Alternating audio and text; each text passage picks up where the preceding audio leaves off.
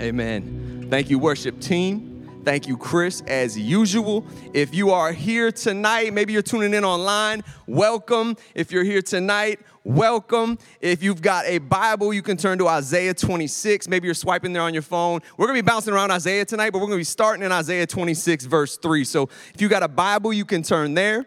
And if you're taking notes, you can simply put down peace with God. We are in this series called Shalom. And tonight, quite simply, the sermon title is Peace with God. But before I get rolling, I almost feel like I have to reintroduce myself because there's so many new faces every week here. And I haven't been here like a month because of, well, life. So allow me to reintroduce myself. My name is Pastor Justin, and also known as Juice. When you've been at a church on staff for 10 years, you get nicknames, and it's cool. I probably get called Juice up here more than I get called Pastor Justin, and that's cool. But if I had $1 for every time somebody asked me, why do they call you Juice, I would be on the Forbes list. But I don't want to talk about that tonight. What I do want to talk about is, have you ever thought about why we're called Christians? Or what other names has the world called believers and followers of Jesus Christ? Now, Fred has hit on some of this in the weeks prior as he's talked about the way. But here's a freebie. Did you know that in Roman culture, Christians in the early church were called atheists because they wouldn't worship Roman deities? They wanted to just worship the one true God. So they were called in that culture atheists, right?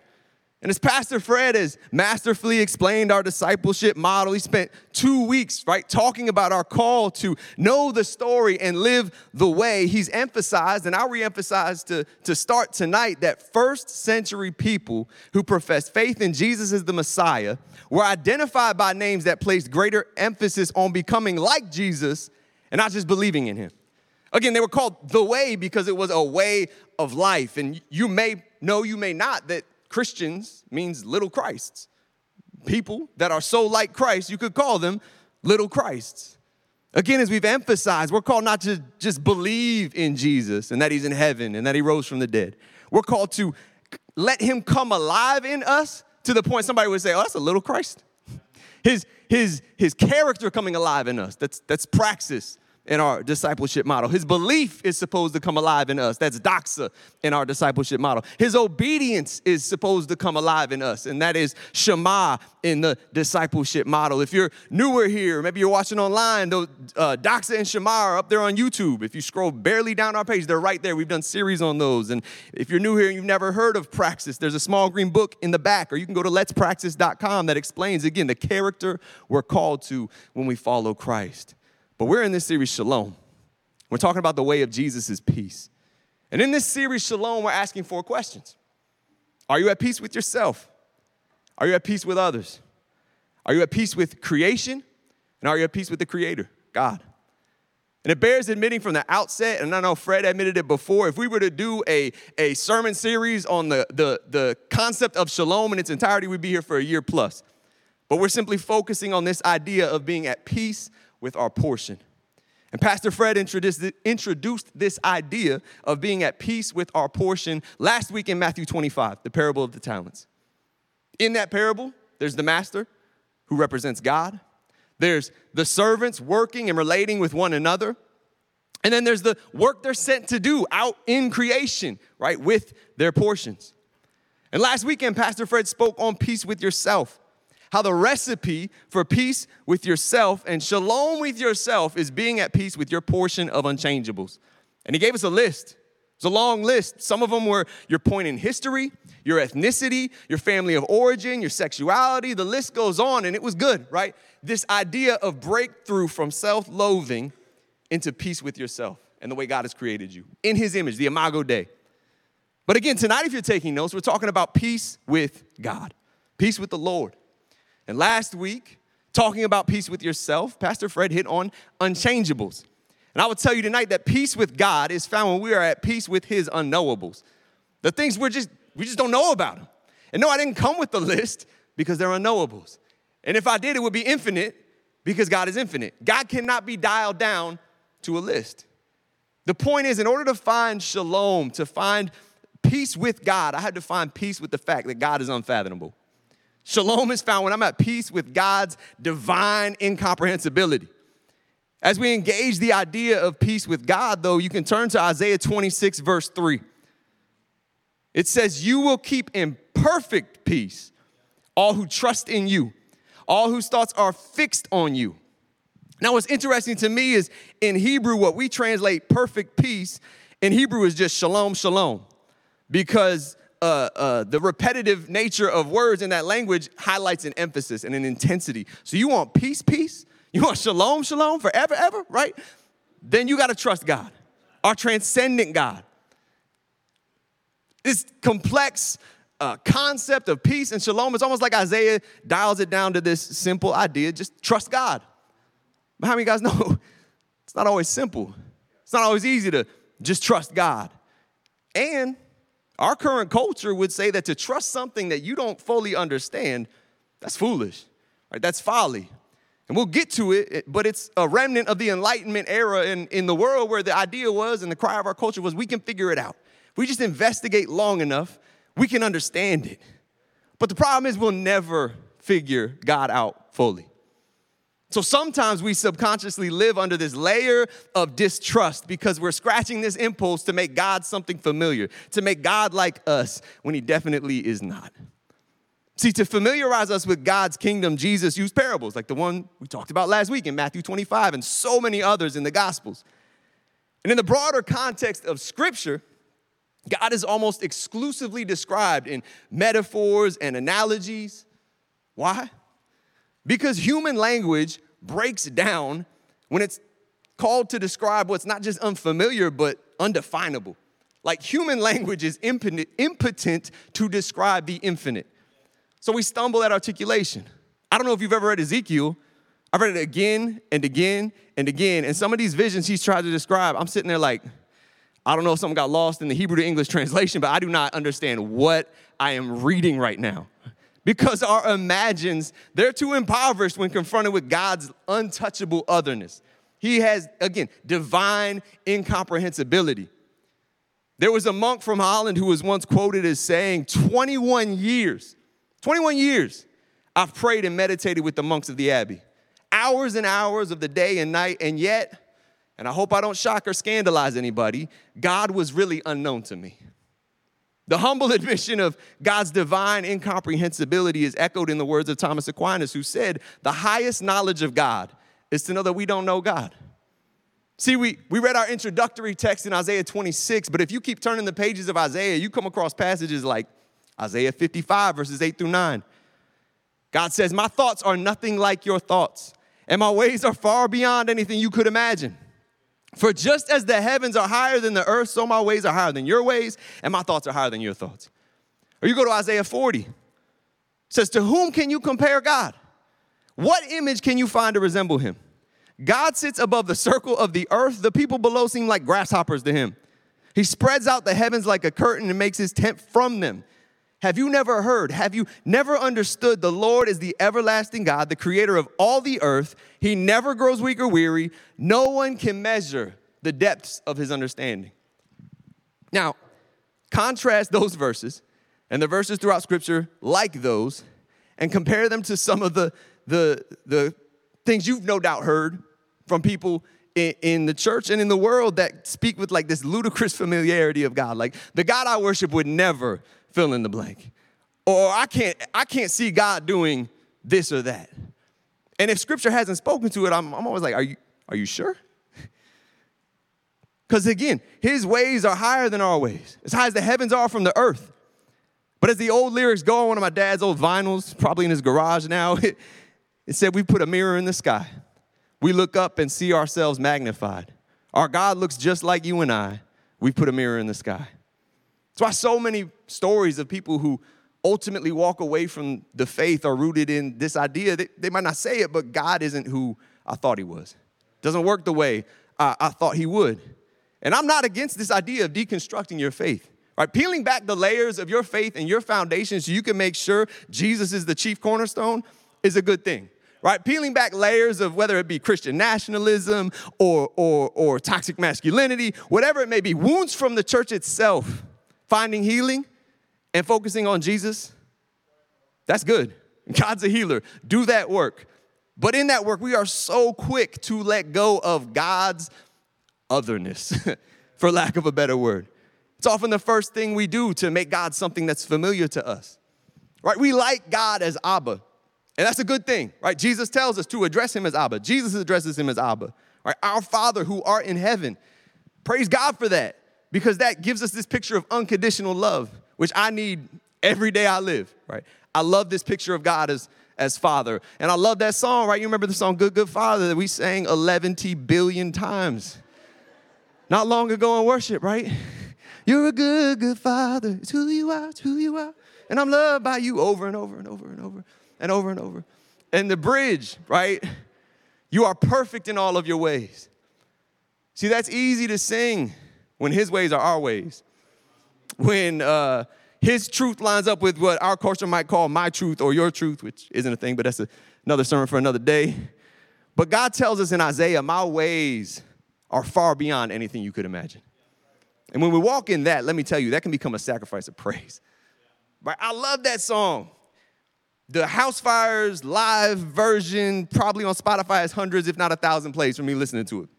And I can remember driving down 64 towards the south side, past Mercury Boulevard. It's blaring. My windows are down. I'm singing the chorus, and God asked me, hey, would you still call me a good, good father if you never have a kid that can call you a good father, right? Because at the time, Steph and I were struggling with infertility. We were 3.5 years into this international adoption, which when we started was 3.5 years with a trend of increasing. And 3.5 years, they were still telling us, hey, it's 3.5 years with a trend of increasing. And they might actually shut down international adoption, right? So this dream of becoming parents, it was kind of up in the air, right? So God's like, am I still perfect in all my ways? It wasn't just finding peace with my portion. Fred actually hit on that, like fertility, that part of my portion in life. But it's also finding trust, finding faith and peace with God when his ways prove higher and altogether other than what I would have planned for myself. But the beauty of God's transcendence is even in light of that, like Chris reminded us in worship, he's not off in the distance, right? He's not just transcendent, he's intimately close. I don't think it's a coincidence that it was in that season where I can point to one of only a couple times in my life where I felt the voice of God. I like to say that God is both infinitely powerful, but he's also profoundly intimate. He's big enough for both. Infinitely powerful, but profoundly intimate. See, he promised us his presence. It says multiple times in Scripture, I'll never leave you or forsake you. But yet he's transcendent, right? He promises his presence, but he doesn't show us his essence, right? Moses is like, hey, God, I want to see your face.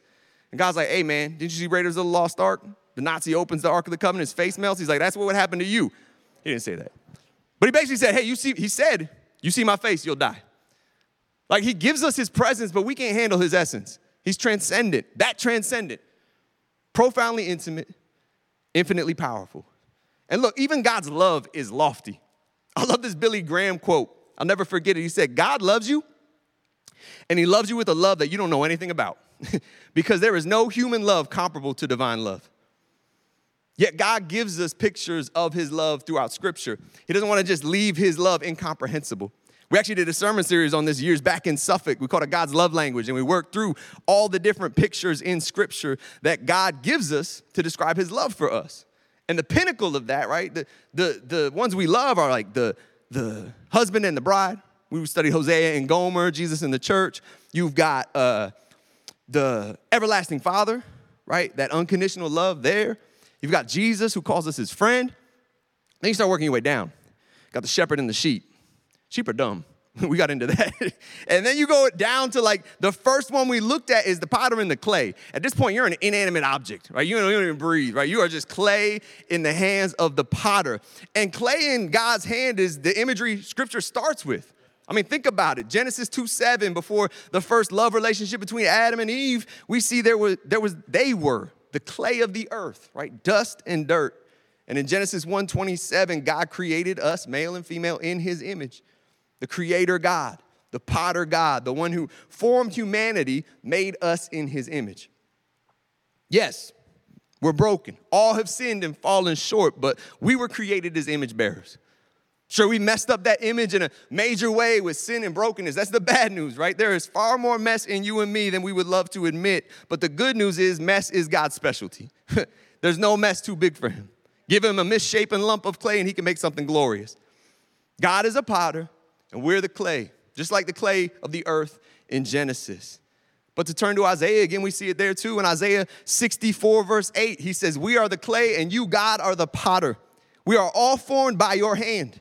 And in Isaiah 45, 9, he asks, as people were questioning God, he says, does the clay dispute with the one who shapes it, saying, stop, you're doing it wrong? Again, clay doesn't even have breath. It's inanimate. It's a rhetorical question. But God loves this imagery. It's not just in Isaiah. Again, you go to Jeremiah. In Jeremiah 18, he wants Jeremiah to prophesy to his people. And he says, go to the potter's house first. I want to watch you have you watch him work the clay on the potter's wheel. And as it's talking about it in the NIV version, it says that the potter shapes it as seems best for the clay. No, actually it says the potter shaped it as seemed best to him. It echoes Jeremiah's call where in Jeremiah 1:5, God says, before I formed you in the womb, I knew you. Before you were born, I set you apart. And all these verses are tied together because the word for formed here in Psalm 139 and the word for potter, they come from the same Hebrew word, yotzer. I looked it up, but David can correct me on that. He's the Hebrew and Greek scholar. But this Hebrew word speaks to forming and shaping, and it's also the word for a potter, this role that God has. See, God shaped us in the womb. That's calming, peaceful. Psalm 139, we love to quote it and frame it and talk about it. But the idea is he doesn't stop forming us. In our life, we don't hop off the potter's wheel at any point. I'm in the hands of the potter being shaped and formed into Christ's likeness until the day I die. In fact, the day that Christ died on the cross, his last words were, into your hands I commit my spirit. Those words were spoken by Jesus at the peak of what I would call the greatest act of trust in the Father we've ever seen. And his persevering trust won for us the fullness of life everlasting. His death was the beginning of life for us. And these words spoken at his death are words we should speak every day of our lives. Into your hands I commit my spirit, my body, my soul, my mind. Not just to the hands of the Father who loves us unconditionally, and he does, but the hands of the potter who shapes us and molds us into his image again. See, we like the God the Father who comforts, but we always like the God the potter who conforms us into the image of Christ. Romans 8:28 says, for those he foreknew, he also predestined to be conformed into the image of his son, Jesus. We're called to be God's image bearers. We see it in Genesis as we were formed from clay in his hands, and we see it here, called to conform to his image. What image? The image of Jesus. It's no coincidence, again, that we're called Christians or little Christs. We too are called to bear God's image and imitate Christ in all we do. You know, at the end of his sermon last week, Fred asked the question, is it possible that as Christians, we are trying to change things about ourselves that are supposed to be a part of the image of God in us, the Imago Dei? And I'd ask tonight, are we being made in the image of God, or have we shaped God into our image? See, God comforts us, but he doesn't conform to us. We're called to conform to Jesus Christ and to be at peace with God, to be at peace with the potter, right? To be at peace with that process takes trust. Trust in his all-knowing, loving transcendence and sovereignty that shapes us, like that potter, what seems best for him. And this trust isn't always easy. This trust takes faith. This trust takes courage. And I know in my life, I've lacked this trust. I've lacked this courage, days, weeks, even seasons of my life where I'm just praying, God, I believe, but help me in my unbelief. And two factors in my life's journey that have tried to rob me of my trust and therefore my peace, my shalom, my perfect peace. Two factors in my life that are no doubt present in yours that I want to hit on tonight before we close is the presence of cruelty and the absence of clarity. The first, the presence of cruelty, right? Pain and suffering in life, often unmerited, undeserved. But again, Jesus' words, into your hands I commit my spirit, were spoken at the height of his suffering at human cruelty on that cross. And the question I think we all wrestle with in life is, how do you trust the hands of the potter in the midst of pain? How do you trust the hands of the potter when life seems to just be, life's hands are throwing blows, right? Jabs, body blows. How do you continue to commit your spirit like Christ did in the presence of cruelty and suffering? You know, the book Job speaks to the same dilemma, and I don't think it's a coincidence that it also speaks to this imagery of the potter and the clay. In Job 10, verses 8 through 12 in the Message version, Job says, "You made me like a handcrafted piece of pottery. Don't you remember how beautifully you worked my clay? You gave me life itself and incredible love." See, the root of our ability to trust in every season is that revelation of the incredible love of God the Father that allows us to trust in him and have peace with God, even in the presence of cruelty, even in the presence of suffering. The revelation of Job 10 is what allows Job to say in Job 15, "Even though he slay me, yet I will trust in him." You know, I'll never forget October 12th of 2019, because Steph and I were in D.C. We were going up there to meet with her neurosurgeon to find a path forward for her degenerative condition, for her brain malformation. And as we were getting in the Jeep to drive to that appointment, right in the heart of D.C., just getting ready to hop in traffic, get to that appointment, we got a call from another doctor's office because our son had just had an MRI. And they told us on that call that our son, who, mind you, was not born by us. He doesn't share our genetics. We adopted him from the other side of the world, a nation with billions of people and tens of millions of orphans. He ends up in our family, right? That same son, they gave us a call, and they were like, he has Chiari, the exact same rare condition that we were about to go get my wife treated for. I can tell you that drive to that appointment wasn't just driving through traffic, man. It was driving through tears. Like 20 minutes of just pretty much silence. And because Steph is way stronger than me because of everything she's been through, right? She's the one that broke the silence as I was pulling into that parking spot.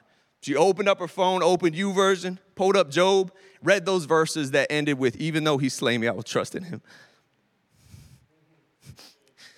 See, in life, right, you're going to cling to trust even while you still wrestle with pain, even while you still wrestle with grief. It's okay to wrestle with it even if it goes round after round after round. Let's be honest. Just like you read Ezekiel, even if you don't want, this is a safe place to confess this stuff. You read Ezekiel and you're like, I don't understand what I'm reading. I know you've all been with me where you're reading Job and you're like, why is this so long? Why did they have to open another salvo where they got to say the same things and then Job has to say the same things? Like, couldn't this have been 10 chapters instead of all the chapters it is? And God in his sovereignty and the Holy Spirit is no mistake. And I believe it's God in his sovereignty reminding us that we should not rush through grief. It's not a quick process. It's okay to wrestle with the doubts, to shout those angry questions at the ceiling. I did. I can tell you for the 48 hours after that drive and that appointment and that phone call, we had a worship night that Wednesday. Thank you, Chris. I needed it. But for that 48 hours, if I had to describe my relationship with God in one word, it would be angry. I was angry. And yet I reminded myself then, and I still had to remind myself, if God is powerful and lofty and transcendent enough for me to call him to account for all of human suffering, isn't he transcendent enough and lofty enough to have a different vantage point, a higher perspective, and a higher reasoning than I do? I can't have it both ways. And Scripture says his ways are higher than my ways. Like, you talk about the presence of cruelty in life. C.S. Lewis once admitted in his writing that he originally rejected God because of the presence of, quote, cruelty in life. He lost his mother when he was real young. So he rejected the idea of this good God of Christianity and became a self-proclaimed atheist. Again, how many people leave faith in God because he doesn't act or he isn't who we thought he was? But we know C.S. Lewis didn't stay in that place. He became one of the most famous Christian authors of both fantasy and apologetics. But later in life, he tasted cruelty and suffering again. He lost his wife after, I think it was 1 year of being married to her, to cancer. And so again, he's wrestling with pain. He's wrestling with grief. And it's in this wrestling that he wrote the book, Grief Observed. I highly recommend it. Just don't read it on a Friday night. It'll ruin your weekend. It's heavy. He wrestles with the questions we all do, like, how can God be good and allow this to happen? And it's his journal, so it's like he writes some, and there's a chapter, and then months have passed, and he's writing again. And that opening of the book, he's angry.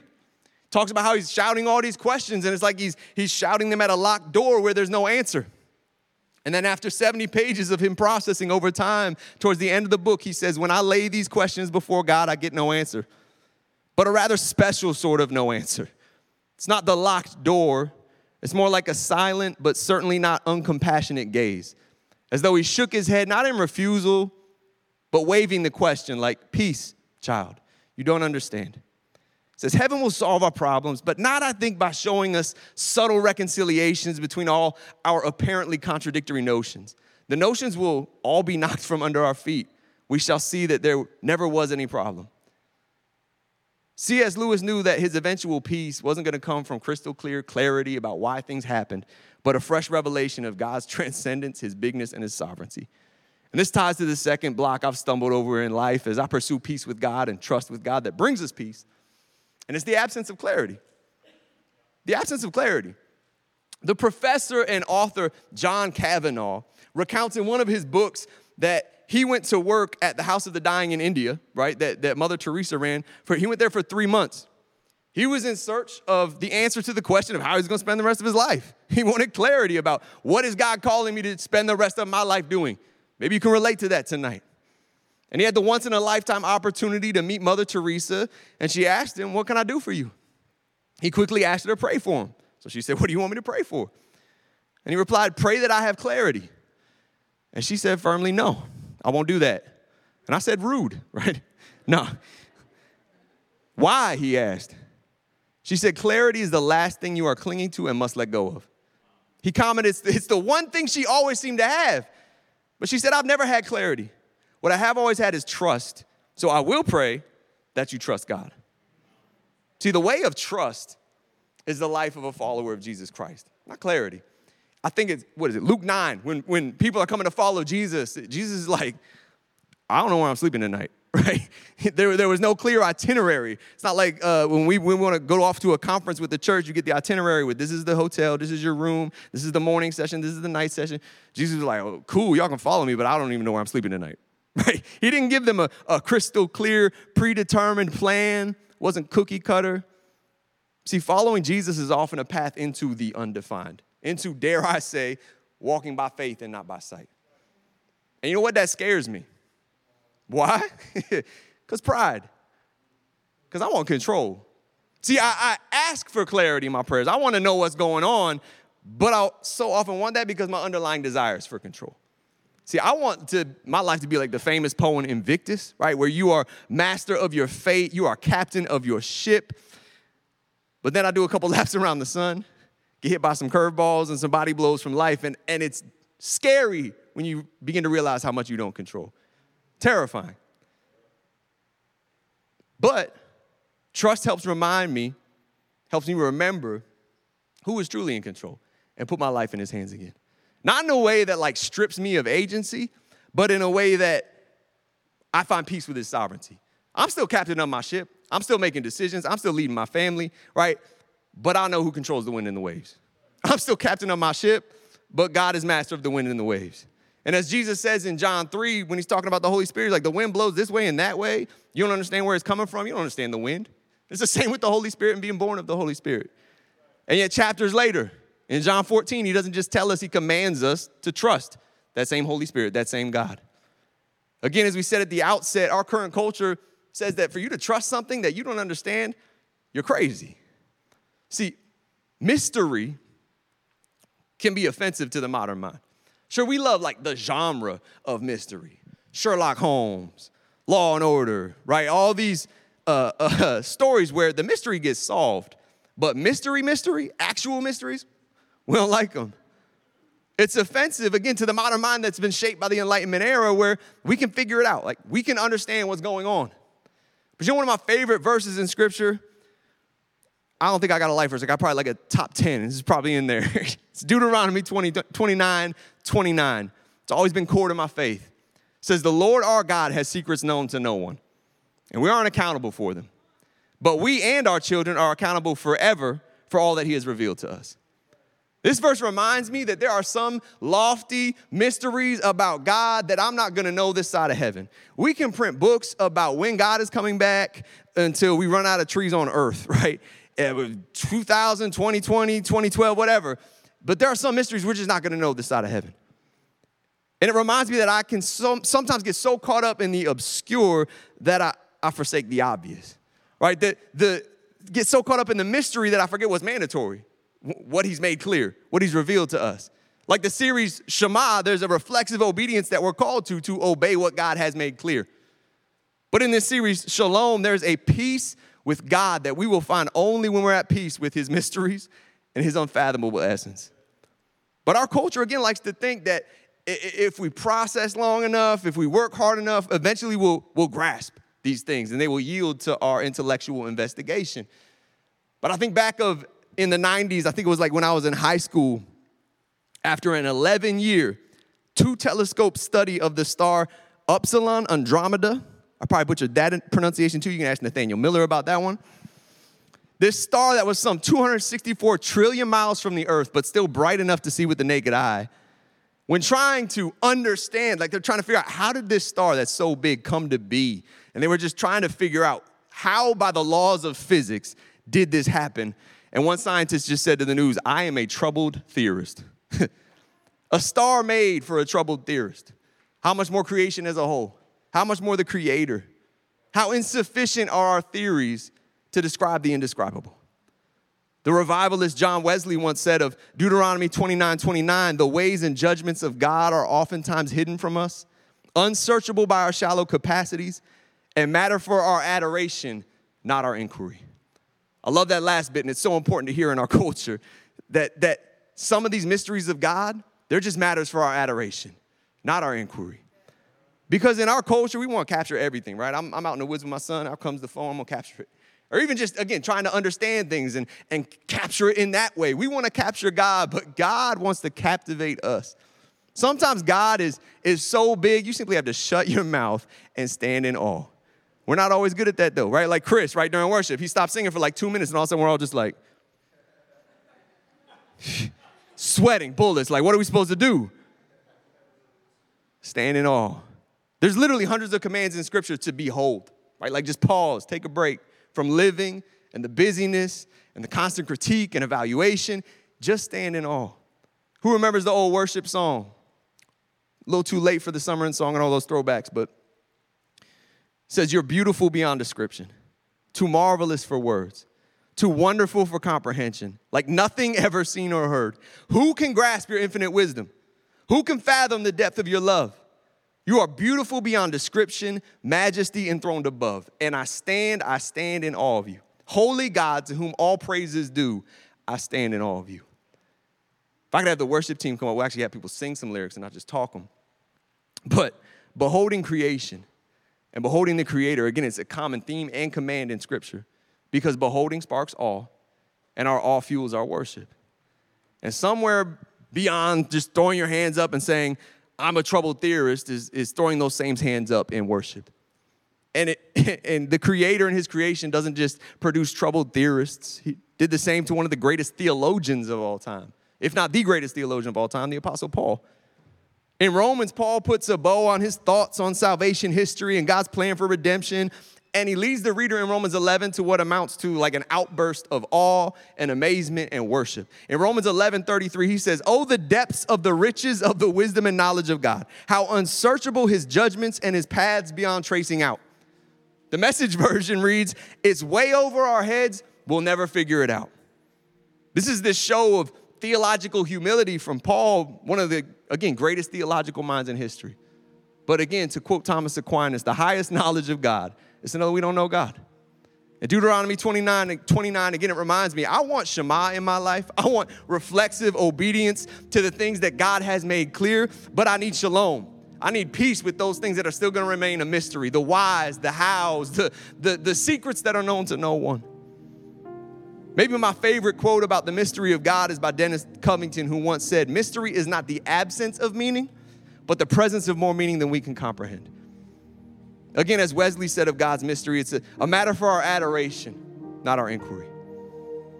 We're going to come back for prayer. We're going to come back for practical ministry. We're going to have prayer lined up in front. But I want to apply this appreciation and adoration tonight to simply stand and worship this God who, again, he's made things clear. Praise God for Scripture.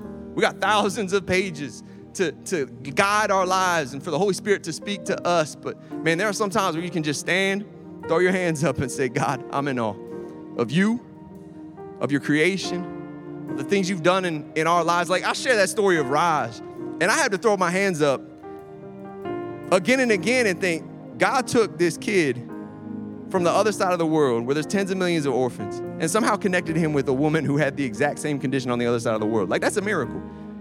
My first 48 hours were anger, but then I realized Raj didn't just get that diagnosis when I found out over the phone. No, God actually worked a miracle to bring him into our family. And that's that kind of sovereignty that I just got to be like, I praise you.